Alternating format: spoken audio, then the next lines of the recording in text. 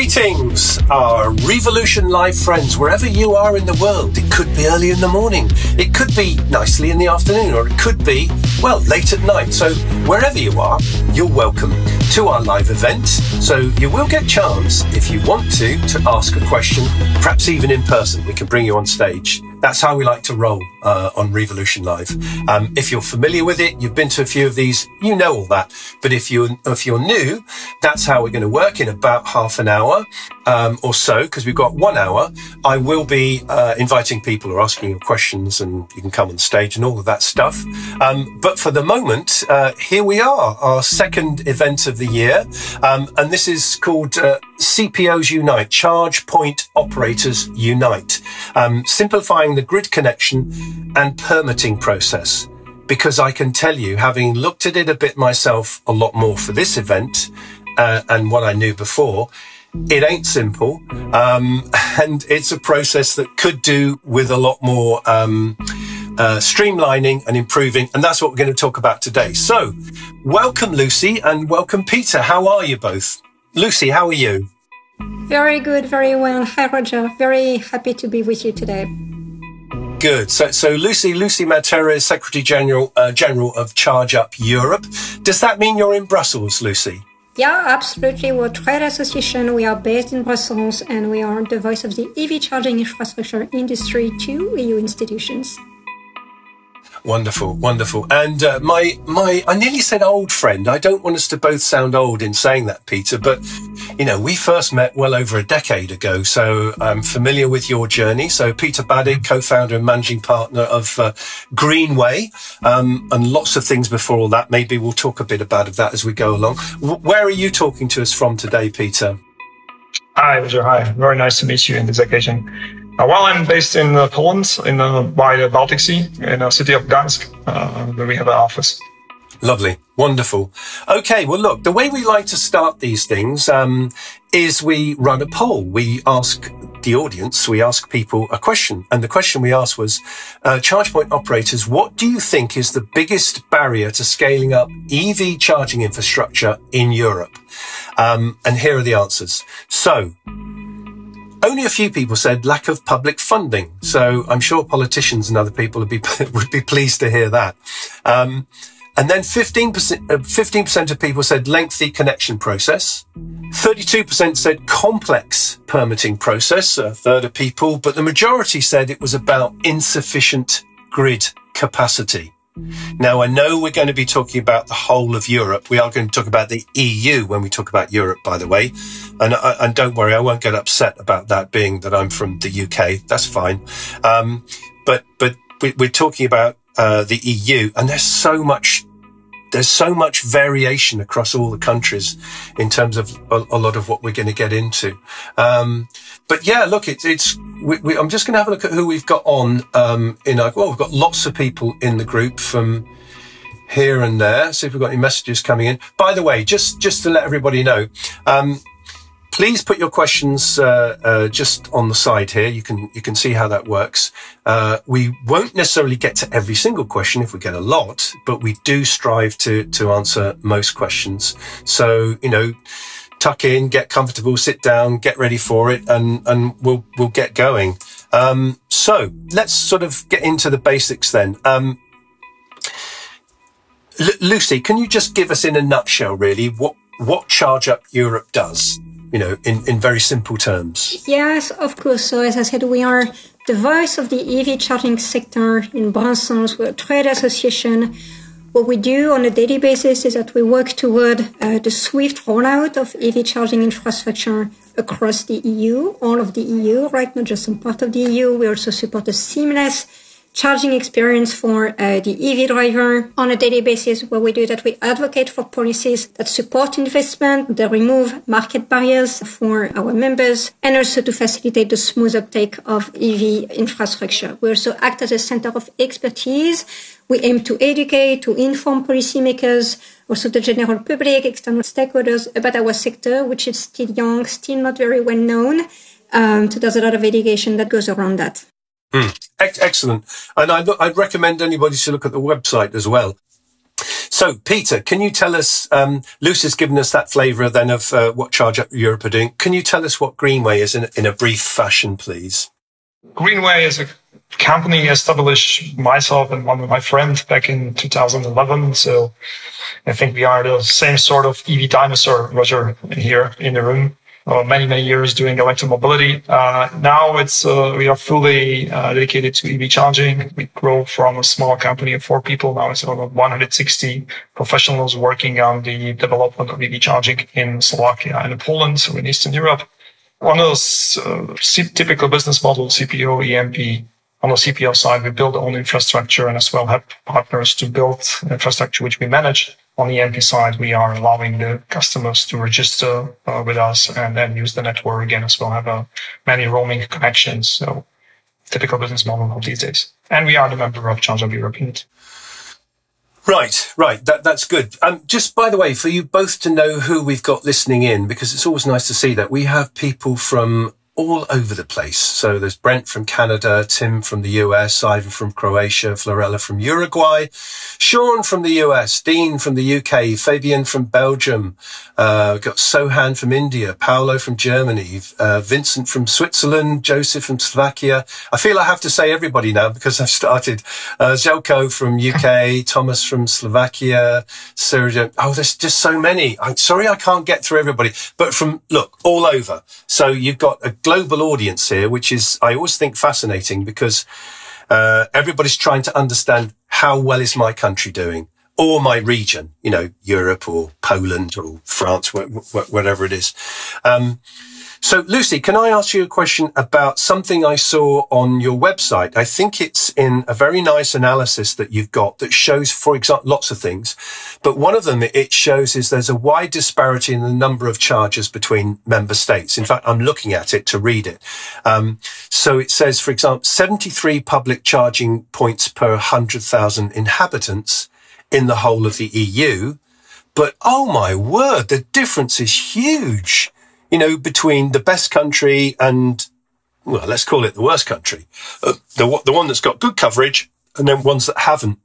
So how would you describe the current state, if you like, of EV charging infrastructure, around Europe? And given what we've heard recently from the European Parliament, end of internal combustion engine manufacture 2035. Only making EVs. Obviously, it's going to take time for this all to, wash through. But what's the state of play in Europe at the moment? With all this disparity, it looks a little bit of a nightmare, to be honest, Lucie. Thanks, Roger. So you're quoting from our annual flagship report, the State of the Industry report, and we're working on the 2023 edition. One thing maybe as preliminary, remarks, so people tend to focus very much on the number of chargers, and that's one possible metric. But one of the metrics that we're also trying to bring back under spotlight is the metric of capacity, right? So not just the numbers of charger, because that makes sense, but capacity is also quite important, considering the range of, power output that you can have. So if you've seen the numbers, you know that we have a little bit over 330,000 accessible charging points in the EU at the end of 2021. Again, those are 2021 numbers. The picture for 2022 will be quite different because it's a sector that is growing very, very fast. Yes, there is an issue with overall coverage of the EU. Those charging points, the public ones, are very much concentrated in some markets, Germany, the Netherlands. If you look at the capacity picture, however, this is a slightly more nuanced picture that's going to emerge. So what you're going to see that in some markets, so typically markets in Southern Europe, Eastern Europe, Central Europe, so Slovakia, Poland, Italy, actually the penetration of DC chargers is much higher, right? And that will, again, sort of counteract a little bit that picture. Again, if you want to have like a more, dynamic picture, so looking at the evolution over time, when you look at, how many chargers have deployed over the past years, the numbers have multiplied by 6 since 2015. So there's still, a fast pace that is going on here. You've seen our projection. We think that the number of chargers is going to be multiplied by 10 between 2021 and the end of the decade. So that's, fairly significant growth pace that you're seeing here. Residential charging is going to remain the main mode, by the way, the main use case, right? That was also one of the findings of the State of the Industry report, and I think that was valuable for the industry. And again, if you look at the, deployments for the capacity lens, DC charging will account for 2% of the charging infrastructure by 2030, but that installed charging capacity is going to represent 12% of the installed capacity by the end of the decade.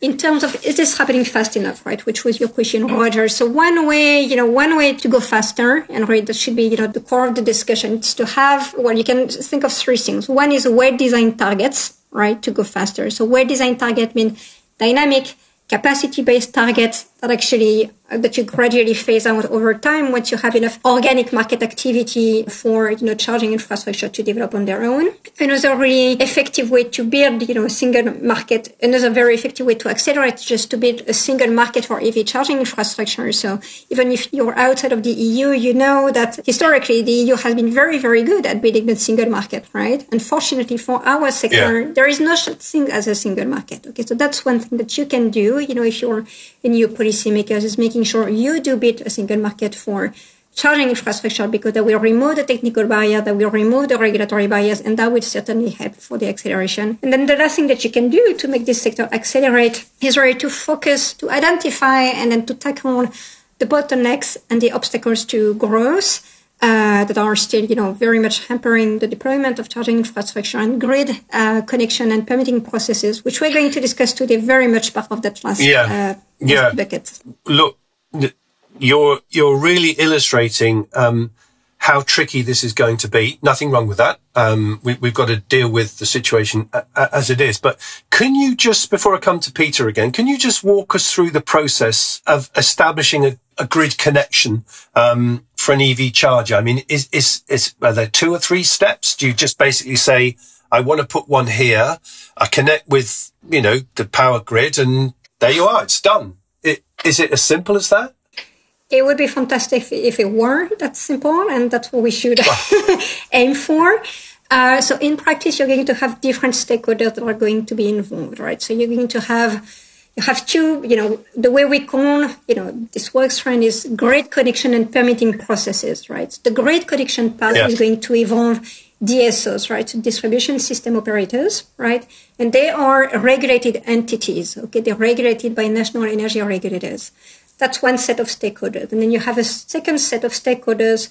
Those are the public authorities, and they're in charge of issuing permits, right? And part of the complexity is that you need to bring those different stakeholders and their processes together. When you try to get a connection, when you try to have your charging station going live, you need to submit documentation, of course. And what that means exactly is going to vary from one jurisdiction to another. So you need documentation on the location, you need documentation on, the plan dimensions, views of the constructions, the electrical installation, details on the excavation work, etc. At some point, there is a price that is going to be defined, not necessarily at the beginning of the process. That price is also going to vary from, one authority to another, depending also on the capacity of the charger. And that's the starting point. And from that point onward, you need to add basically 50 shades of additional complexities and variations in the process itself, right? So which authority is going to be involved? Again, that's going to change from one place to another.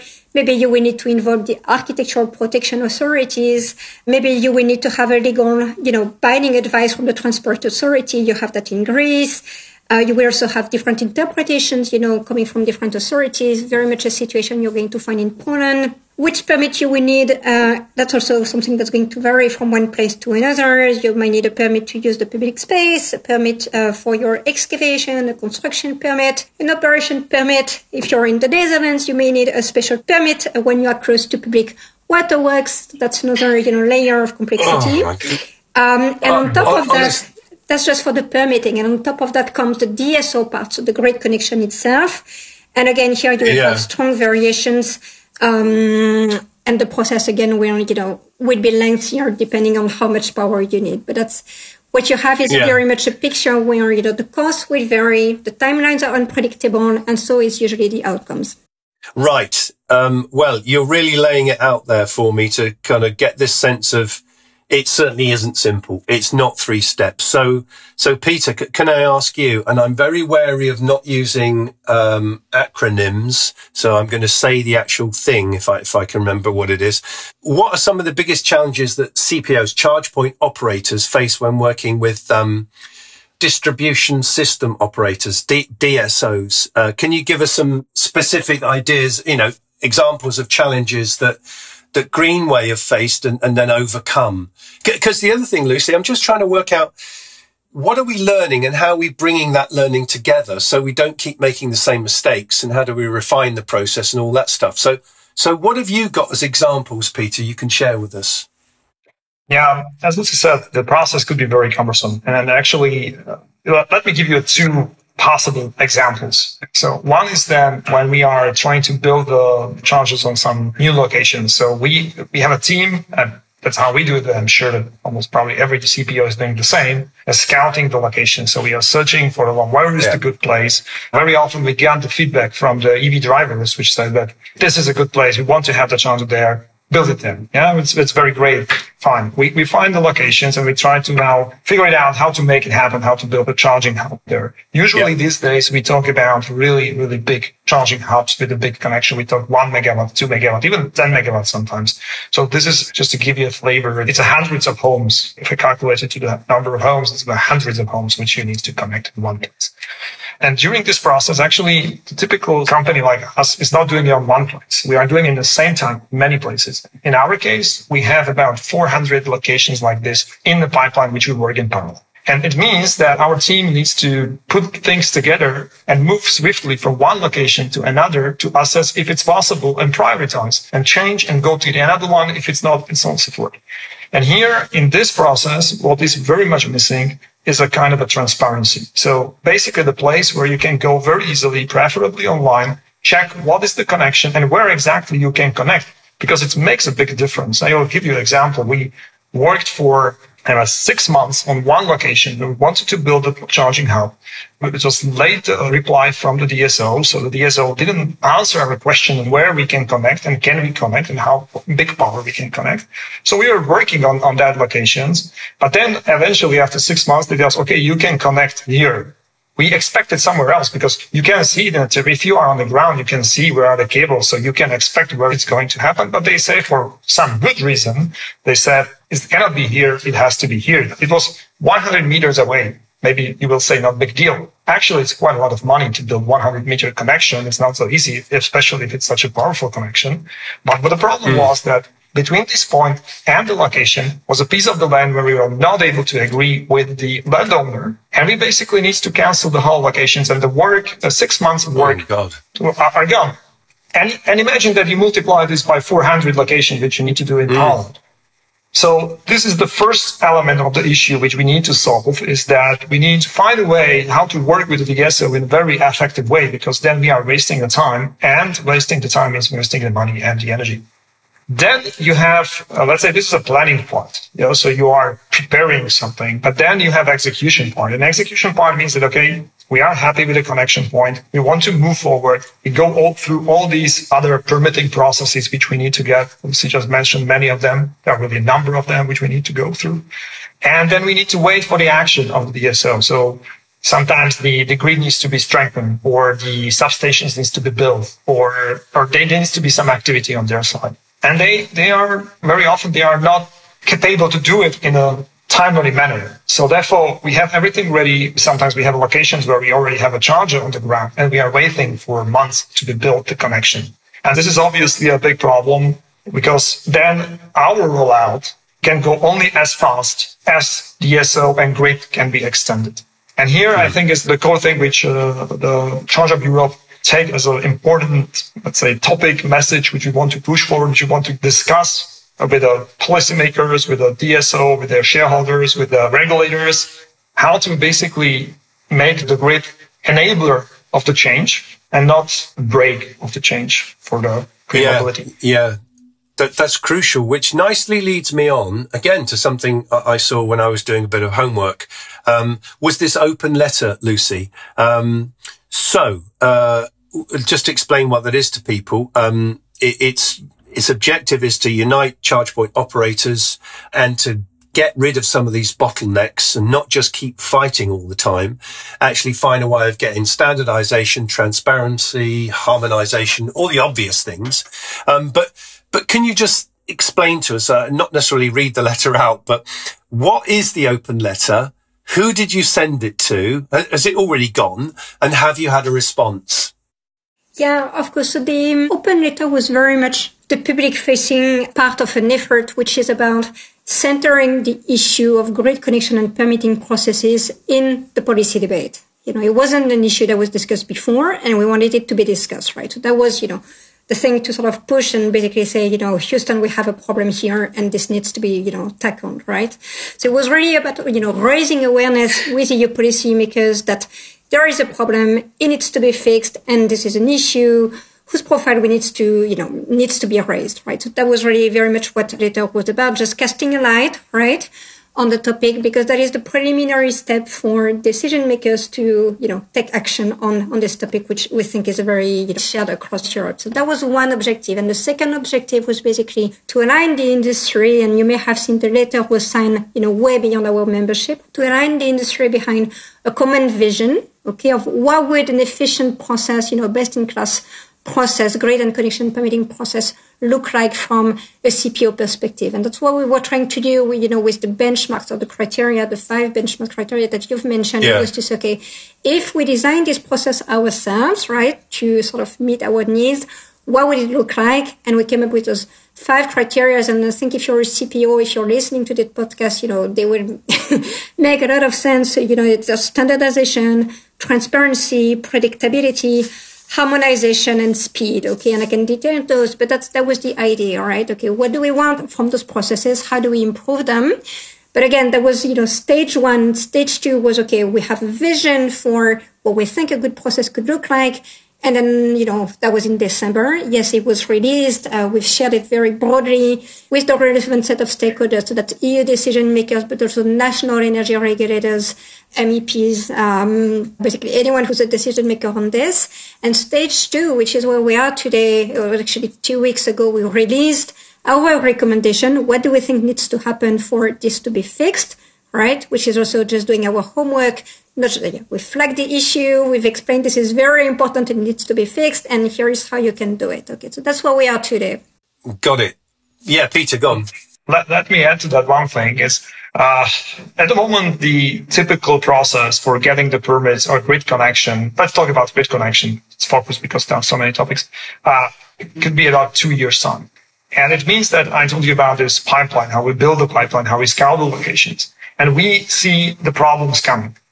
If you look on the industry itself, that we were able to work on the locations and which is relatively simple grid connection. We did the low-hanging fruits and we're able to deliver. But if I look in our Excel sheet and spreadsheet, I can see how the connection time and delivery time of the projects are extending and extending. It was maybe 2 years ago, it was 6 months, and it was 1 year. Now it's a 2 year. So we see that the problem is upon us. It's coming to us.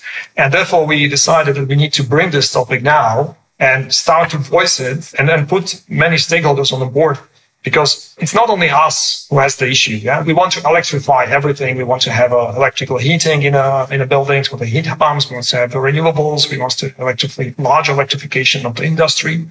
So there is many topics where the grids needs to deliver. But probably the EV charging is the industry or sector which needs the largest number of connections with a higher power and fast. If you look how we develop what we need to deliver, we mentioned 2035, electric cars will be 100% of the new cars, hopefully. We need to move very, very fast. And that's maybe one of the reasons why probably from our sector, this voice is coming, although definitely it's not only our problem. Yeah, wow. Here's the thing. This subject, on the one hand, you could look at it as like a big issue, a major challenge, like we've got a huge problem. But of course, it's an opportunity. All the things that you've both said around, what are lessons that we're learning, how to refine the process, how to consolidate those 5 particular things you mentioned, Lucie, and actually bring this together. Yeah, I mean, this is what you do when you're building things. This is how it is. you discover things. They're not always good things you discover, but that's where they are. Listen, I'm thinking of bringing in a few people to ask a question as well, because I think that's always a nice thing to try and do. Sean is with us all the way from New York City in the US. So I'm going to see if I can get Sean to come on stage. Oh, good. There's Sean joining us now. So, obviously there's a lot going on in America now with the Inflation Reduction Act. They're all busy bringing in a lot of new money, new focus to the whole electric vehicle revolution. Hi, Sean. Yes, good. We can hear you. Can't see you, but that's fine. Don't worry. But please, make your point or ask your question to Lucie and Peter, and we'll see if we can help you. All right. Well, sorry, the camera doesn't come on. I did turn it on, but... yeah, don't worry. Don't worry. No, here... You might be in your pajamas, Sean. No, I'm not. I've been on a couple of company calls already this morning, and I have another meeting to go to shortly after this one. Okay. No, I work for a company, Rexel USA, here as a EV charger specialist here in the Northeast region of the U.S. And we have both rural areas, i.e. much of New England is very rural. And then obviously I'm here in New York City. We have other large cities in the Northeast region. And so the problem is, as was already mentioned, utility and municipality permitting. Each one here throughout the U.S. has their own set of standards. So here in New York City, in Con Edison, it's one set. When I go to Bangor, Maine, it's something else. When I go to Burlington, Vermont, it's something else. When I go to Albany, New York, it's something else.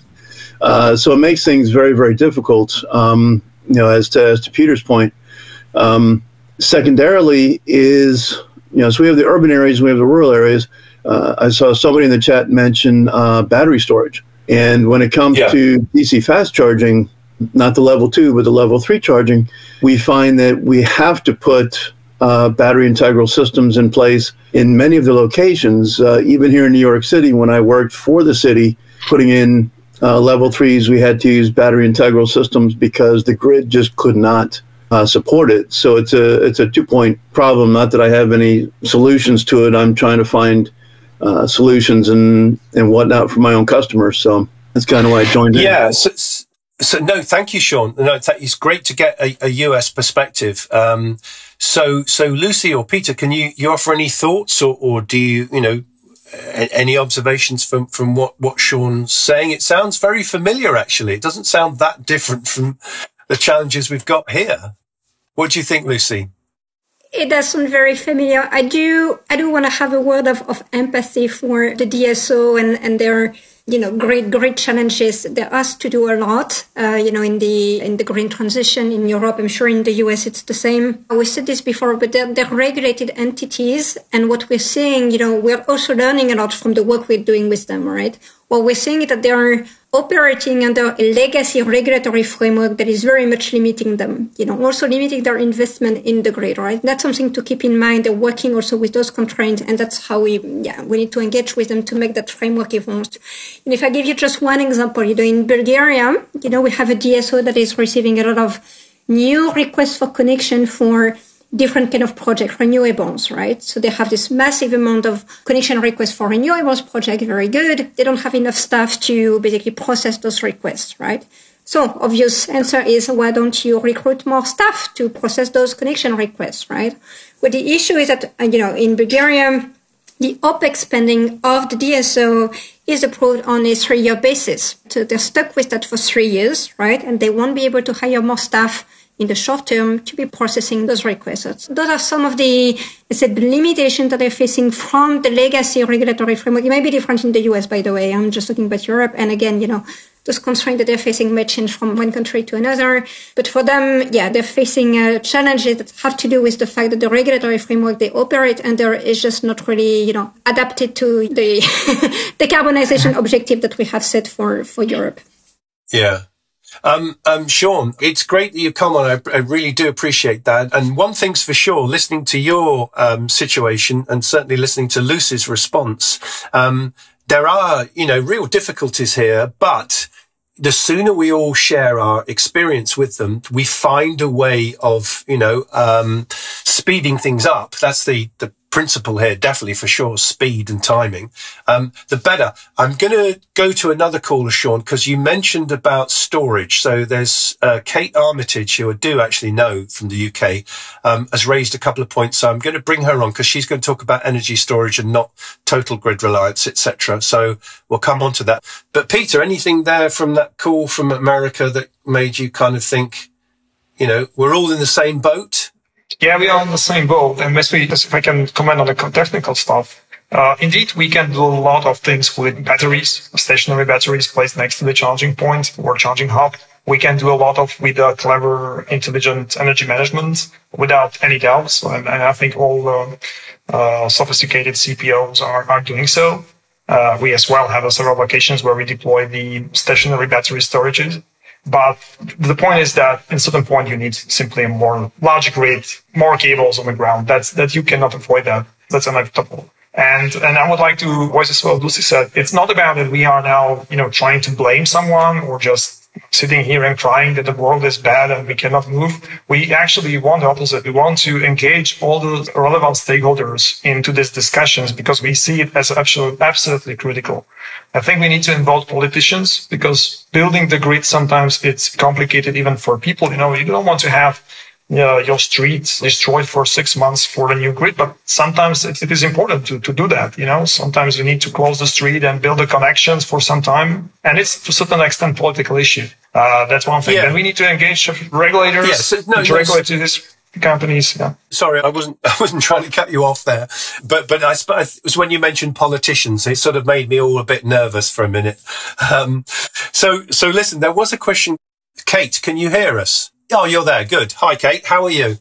I'm very well. Nice to see you. Yeah, nice to see you. And great, really interesting webinar. So thanks for bringing me on. So my question was to Peter or Lucie. At what point does the decision as to where you site your public charging network, and I'm thinking probably more about the transit charging high-powered network, at what point do you stop saying this is the best location in terms of the volume of traffic, and do you start saying this is the best location in terms of grid connection? And have you walked away from a site that was under construction because the grid constraint or the cost to connect to it was prohibitively high? Great question, Peter. Yeah, indeed we did. Or maybe not walk away, but change the priorities in terms of all this pipeline and which locations we prioritize and which not. Actually, what we typically do is in a certain point when you get a lot of information which you need for your decision, you run the IRR calculation for the location and trying to calculate how profitable the location probably will be.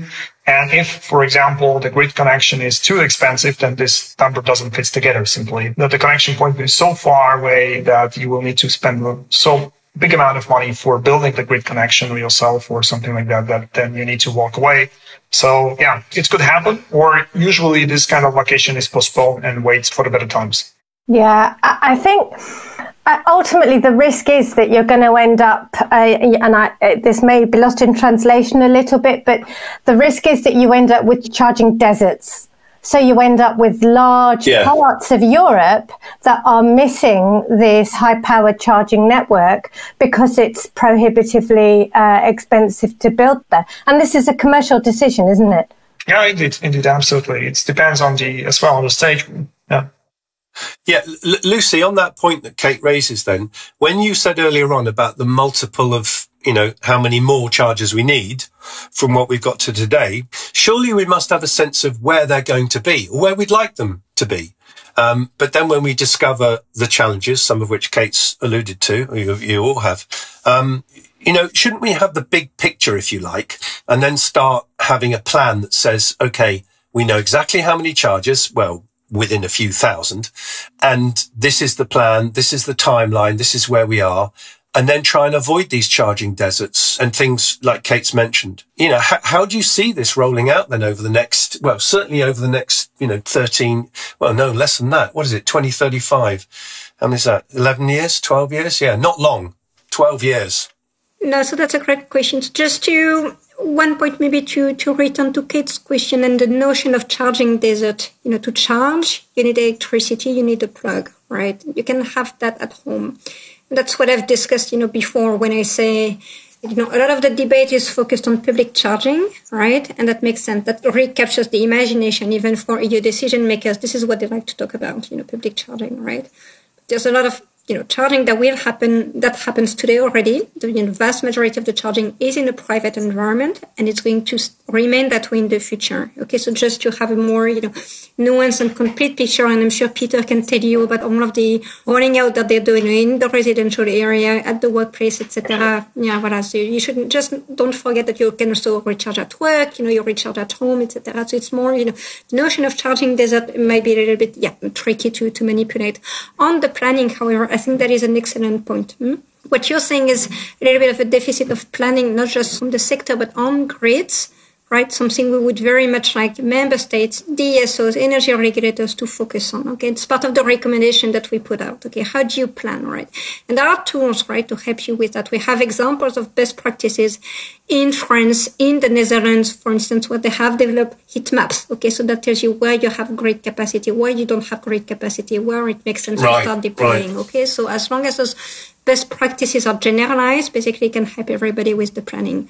We are seeing some resistance from government on planning. We have discussions, negotiations that are ongoing for a framework which is called AFIR. It's a framework that's going to regulate the deployment of charging stations in the public space. So those discussions are ongoing. They're reaching their end now. And it's a very basic governance framework. At the beginning of that framework, it says, here are the targets to deploy charging stations over the coming years. And at the end of that framework, it says, and you national governments, you are in charge of developing national action plans to make sure those targets become a reality. Okay. And the way governments are approaching those plans is very much a bureaucratic reporting exercise. And we're saying, no, this isn't, then you're making it completely useless. You should be using those plans as a planning tool, right? That's how it's going to become useful for you. And then the pushback that you're getting from them is, well, this is complicated and planning is difficult and blah, blah, blah, and blah, blah, blah. So we can do some planning, but we need to do it, hand in hand with the regulators, hand in hand with the government and the DSOs. Yeah. Lucie, some lovely things in there. Certainly a kind of template, if you like, best practice, a process. That's definitely what we need.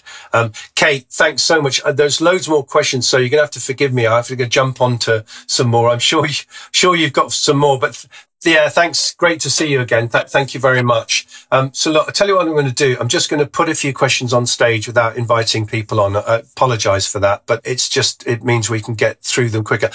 Oliver says, how much of this issue can be solved through harmonization of processes, regulatory changes, etc., and how much of it is the need for cash and resource? Grid wasn't designed for this, so big engineering challenge. Peter, do you want to have an opinion on that for us, please? Yeah, indeed. I think that's both. That's the regulation. It starts with, as you said, you don't like the mentioning of politics, but it's necessary to involve them. Yeah. It's necessary to involve as well the regulators, because all these DSOs are natural monopolies and they have regulator offices in every country which regulates how they behave.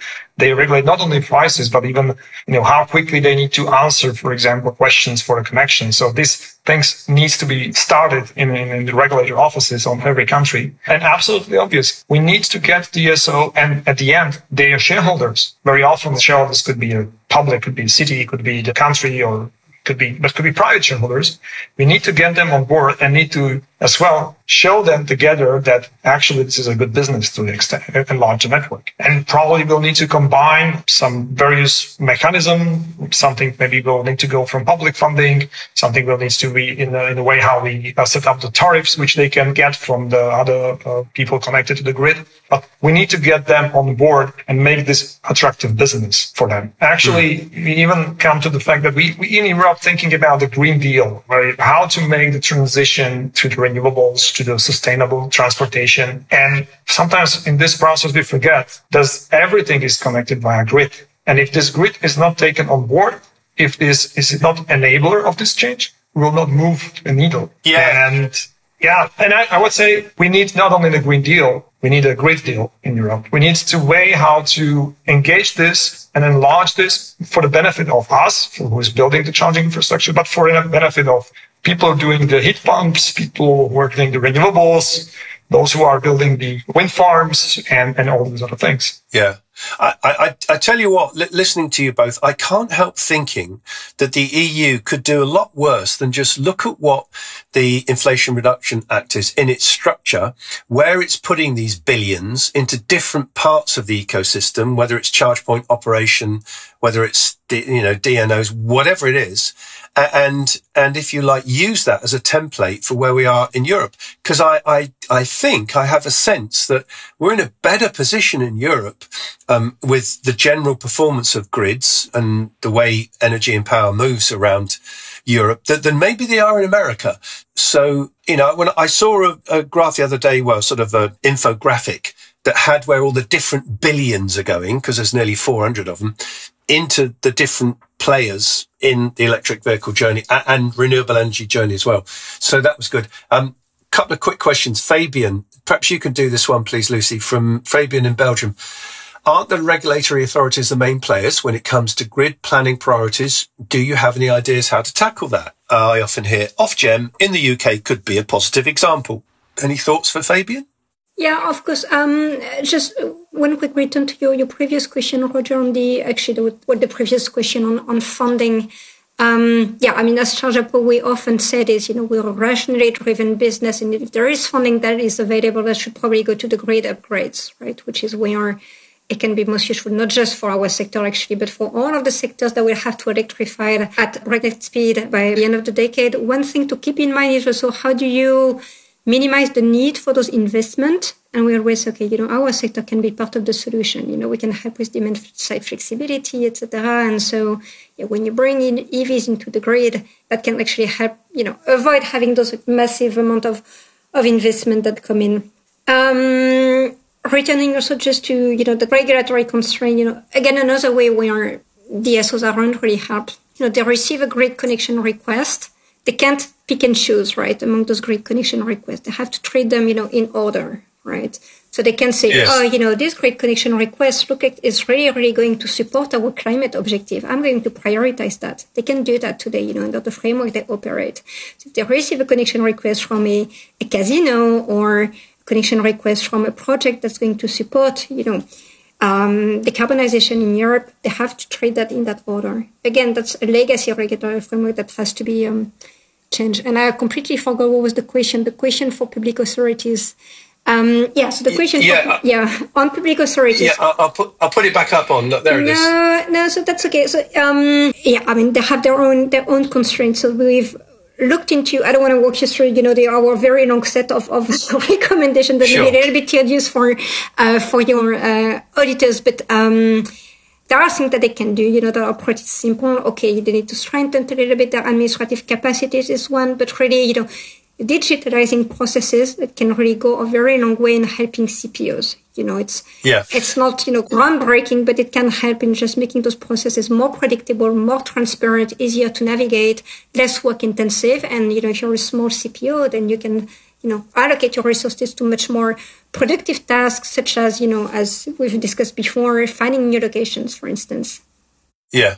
Yeah. Listen, there's so much to go in all of this, and I'm very conscious. I'm watching our timeline, so I'm going to come to a couple of concluding questions in a minute. But one more I want to put in, because I think this is really important, from Germany, from Mirjam Laubenbacher. It's for you, Lucie, but Peter, feel free to answer it. Is accessibility and inclusion already a topic of standardization? It would be terrible if in planning this new world of electric vehicles, this new dawn of clean technology and clean mobility, we didn't get it right from the start in terms of, accessibility and inclusion. There are some good organizations around the world. There's a good one in the UK that really put CPOs under pressure and score them. They shop them, they mystery shop them, and they say this wasn't a good site or this was. What's your answer to Mirjam? Because I think this is a very important question. And I think the something which the responsible CPO should have an eye on. That's obviously something where you want to have your customers to be happy with your locations. We have to admit that sometimes it's not so easy to make it, and it's complicated, and it's hard to negotiate with the landlord, how the bigger, for example, larger parking space and so on and so forth. Yeah. So there could be obstacles. And maybe in the early stage of development of charging business, it was everything about speed, how to roll out as fast as possible because everybody needed it. But yes, we are coming to the stage where it's much more for the masses. It's much more for the people, for common people. It's not only the early enthusiasts in electric vehicles. And therefore, we need to take these things definitely seriously. Yeah, definitely. I mean, Motability in the UK, for example, I think is one of the largest fleets in Europe. And that's all people that have some form of, challenge when it comes to getting around in a vehicle. Listen, we are racing through this so fast. I can't believe how quickly the time's gone. It's because it's such a complex area, but let's crack on. And Lucie, let me ask you this question because I've prepared a few and I just want to get to, it was sort of the last one I'd put in. If any policymaker is actually listening to this today, can you kind of tell them, like almost in one sentence, what they can do the most that would have the most impact to improve things? If that's not a sort of silly question in a way, because I know it's complex, but what's the one big thing you'd love a politician or one of the policymakers to deliver? I think the one thing I would tell them, if not necessary for them to deliver, but the first thing would be, don't be intimidated. As you said, this is a very big challenge, and it is a very big challenge. But if you look at the set of recommendations that we have developed, we're looking at two things. We're looking at regulatory improvements, and we're looking at process adjustments. Okay, we're not trying to crack nuclear fusion here, right? This is something we should be able to do, right? So, it has to be done. But the recommendation, there's nothing that is over the moon. It can be done, right? So there's, I think, some hope to be had here. The other thing I would say is, let us help you. Right? We have done our homework. We have developed our recommendations. This isn't the only set of recommendations that is available. We're working with DSOs. We have developed recommendations with them too. So they don't need to figure it all out on their own, right? The recommendations are out there. There's plenty of thinking that has gone into, fixing this. And it's just a matter for them of tapping into that expertise.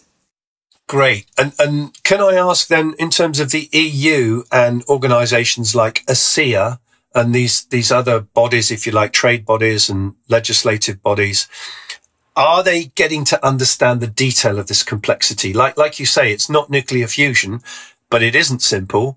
But are the right people? Do they know what this challenge is? We're going to deliver it. We're going to make it happen. But do they really know how complex it is? Do you think, Lucie?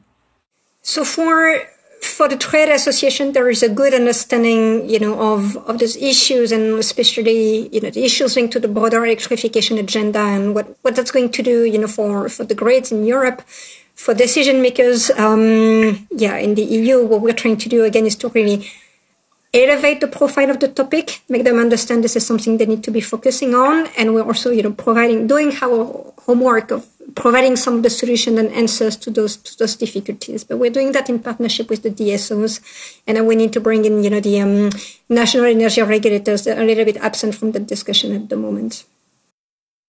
Yeah, good. Okay, good. Well, again, Peter, I've got a final question for you then.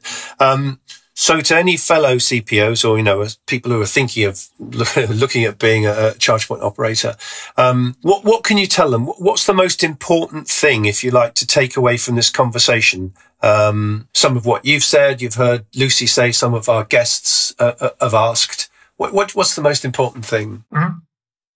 I think obviously they can do a lot on their side, in the business side, how to prepare for these obstacles. But if we talk how to change the things, I would suggest to raise the voice, maybe join us as well in the association, because I think we are in this stage. We are in a stage where we need to rise this topic, as Lucie said. So the awareness needs to increase.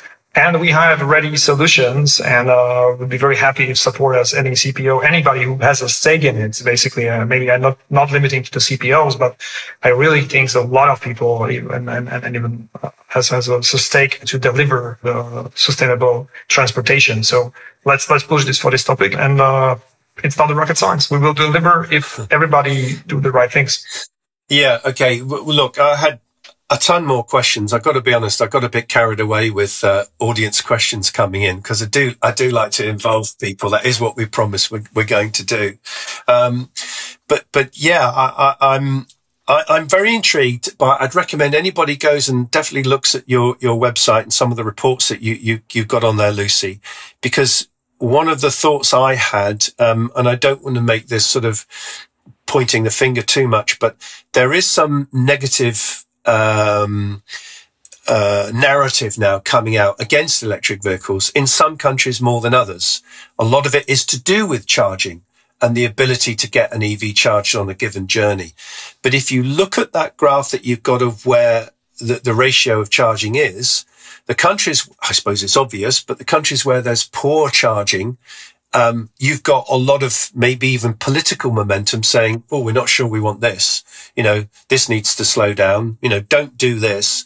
And I mean, I shouldn't pick on one country, but Italy would be one of those for sure. There's a lot going on in Italy at the moment. It seems to be, I've read in the press, about that. So I think all of what you're doing is so important because we've got to get people, it's a bit like, isn't it? It's a bit like how Europe works overall. You want to bring everyone up to the same level. We can't have, Kate mentioned it, we can't have charging desert. So, Lucie, have a final word. Just give us your last thoughts. No, maybe just to say, for Italy, there's a lot that is going on. Many of that is political. We don't necessarily comment on, political considerations. There could be some signaling to domestic audiences. One thing to flag is this is a sector that is changing a lot. It's evolving very, very fast. It's professionalizing. The figures that we shared for our State of the Industry report in 2022, the 2023 version is going to be vastly different already. So, I'm not saying a whole judgment. Maybe that's not the right word of wisdom to say, but do take into account the fact that this sector is evolving very, very much. Yeah, and of course, what we haven't talked about are all the benefits, all the positive aspects. The acceleration of clean vehicle technology to improve air quality in our towns and cities, massively important, hugely important. Obviously, the fundamental issue of reducing, CO2, but all of where we can go with rebalancing the grid, using electric vehicle batteries in a very different way, developing the bidirectional charging capability of EVs. There is so much that is a positive development. It's not just making people shift to electric vehicles because somebody's told them to. It is about improving things in many ways. So I think, what you're doing is great. And Peter, I don't need to talk to you too much about this. You've been at it, as I said, for well over a decade. We'd like to have the final word, Peter. Yeah, I think you hit the point. Actually, it may seem that we are now, as an industry, asking for something, some favor. Let's bring us faster connections and so on and so forth. It's not so. We try to explain that. But what I want to mention as well, that the electric vehicles can be a huge benefit for the grid. It's probably the only way how we can integrate large-scale renewables. So I think really it's in interest of everybody involved, even at the end, the DSOs and all the grid energy companies, to integrate as many electric vehicles as possible. So therefore, I think there is a mutual benefit in cooperation. We are the bridge between the huge number of batteries and energy grid. I mean, we as CPOs, we are the connection point between these two systems. And we want to work in a good mood with all the part of the system to make it faster. So that's my hope. Yeah, great. Yes, well, look, hope is a good thing, and finishing on a positive note is even better. So, Lucie and Peter, thank you so much for your time. Thank you for our audience for joining us. I think we almost got all the questions asked, so I'm very pleased about that. And I wish you both well with your work, with everything you're doing. I'd like to talk about that in the future, because I think you're doing important things. So, appreciate that.